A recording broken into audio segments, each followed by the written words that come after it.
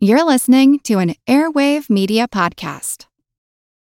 This episode is brought to you by Shopify. Forget the frustration of picking commerce platforms when you switch your business to Shopify, the global commerce platform that supercharges your selling wherever you sell. With Shopify, you'll harness the same intuitive features, trusted apps, and powerful analytics used by the world's leading brands. Sign up today for your $1 per month trial period at shopify.com/tech, all lowercase. That's shopify.com/tech. Feel like who art Ed? Try to spice it. Who art is Mr. Wood art Ed me? Good. Either way, it's ambiguous. It works on so many levels. I know. That's off to a great start. Welcome to Who Arted, where we explore visual arts in an audio medium. I'm your host, Kyle Wood, and for today, we're going to be focusing on some of the most celebrated and most famous works of prehistoric art, the paintings in the Lascaux Caves. On December 12th, 1940, a dog fell down a foxhole, and 4 boys around 14 years old went in after it. They descended into a cavern with a makeshift lamp in hopes of finding their dog, but they found way more creatures than they were expecting. The next day, they returned better prepared and with better lighting. They continued to explore in awe of the paintings that surrounded them. Eventually, they told their teacher about their discovery, and shortly after, the professional excavation of the caves of Lascaux began. The Lascaux Cave is deep, and the natural question, of course, is how could artists see their work in a deep, dark cave? If there's one thing we know about prehistoric civilizations is that records from that time are spotty at best, but we can make some educated guesses based on artifacts we encounter.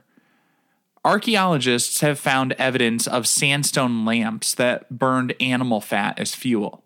They also had some fireplaces in the caves, so it's safe to assume that the conditions were rather smoky deep in the caves, leading to a bit of speculation about these works.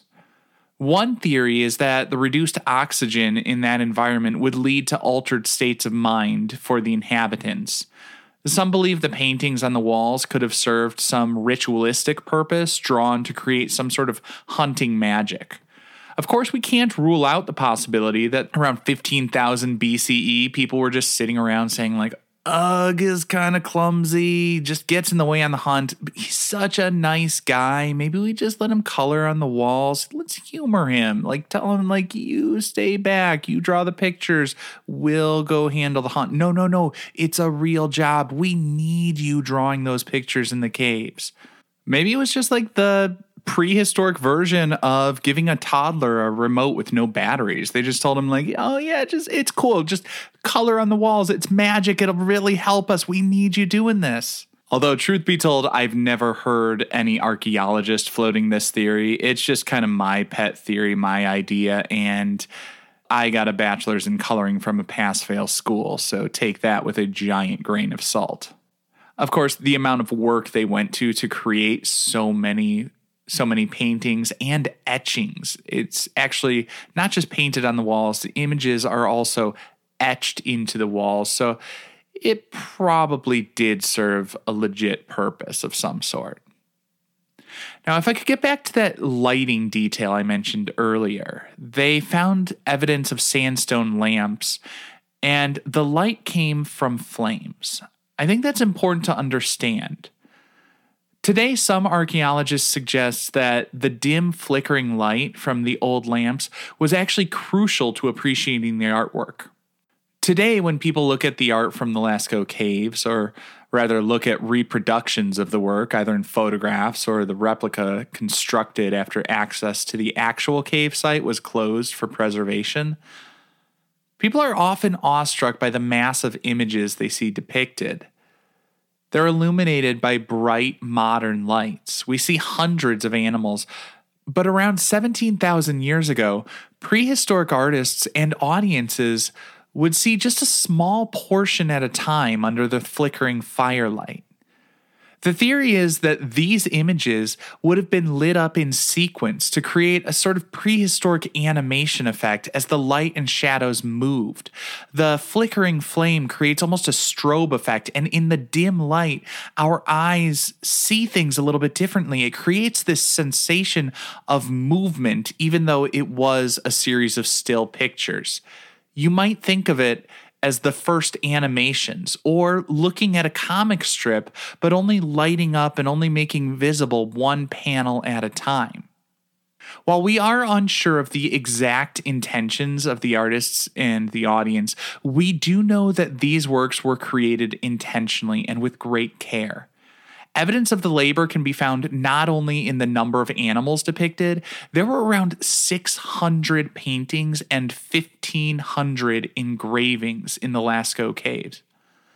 Additionally, some of the pigments used, like manganese oxide, would have been rather difficult for prehistoric artists in that area to acquire.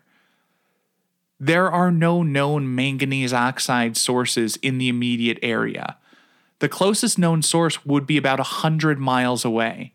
And while it was reasonably common for prehistoric artists to go maybe a few miles to gather materials, that distance indicates a tremendous effort and tremendous dedication from the artists, and it points to the possibility of trade or supply routes in the ancient past.